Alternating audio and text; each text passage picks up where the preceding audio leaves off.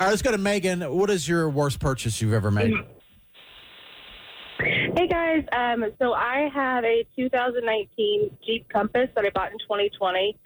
Worst decision ever. It has several things wrong with it. One of the biggest things for me, it's kind of dangerous actually. It has that stop-start feature where if you're sitting at a red light and you have your foot on the brake, it will just kind of run instead.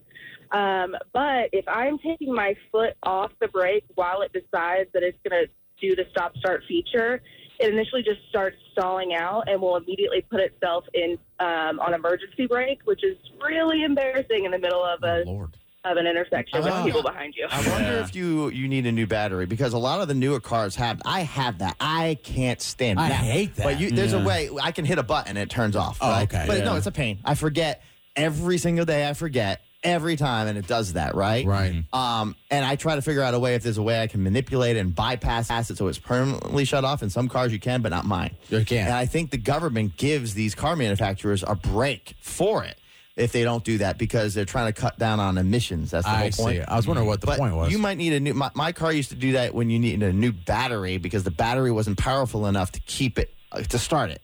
You see what I mean? Right. These are new batteries. Yeah, I've got a new battery in it right now. It still does it. Oh, man. Yeah. Is there a way to bypass it? I don't think so. Not that I know of. It I would usually is. be able to kind of find that out because my dashboard and my stereo system, it decided to change itself into Italian. So I wouldn't be able to figure out how to shut that off anyway. So you got like a haunted car, it sounds That happened like. a couple months ago. Yeah. All right, Megan. I do. It's phantom. Nice. Thank you so much. Let's go to Anthony. What is the worst purchase you've ever made? All right, so I bought a camper probably 3 or 4 years ago. Just had to buy the biggest one I could find. It was on sale. Everything was great. It's like $30-something thousand just to find out after I signed everything. Once you pay it off, because they finance them kind of like mortgages, it was going to be like $72,000.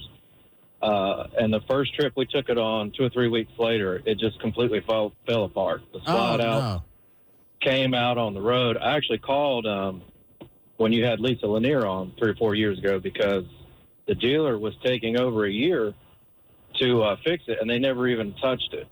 So I guess I hit a stroke of luck that the manufacturer actually just bought it back from me anyway. So. Oh, that's good. So the slide Consider outs, myself lucky. because campers can seem like they'd be kind of a cool thing to have, but the slide outs, that are important, makes it bigger and all that stuff, it fell out on the road? Yeah,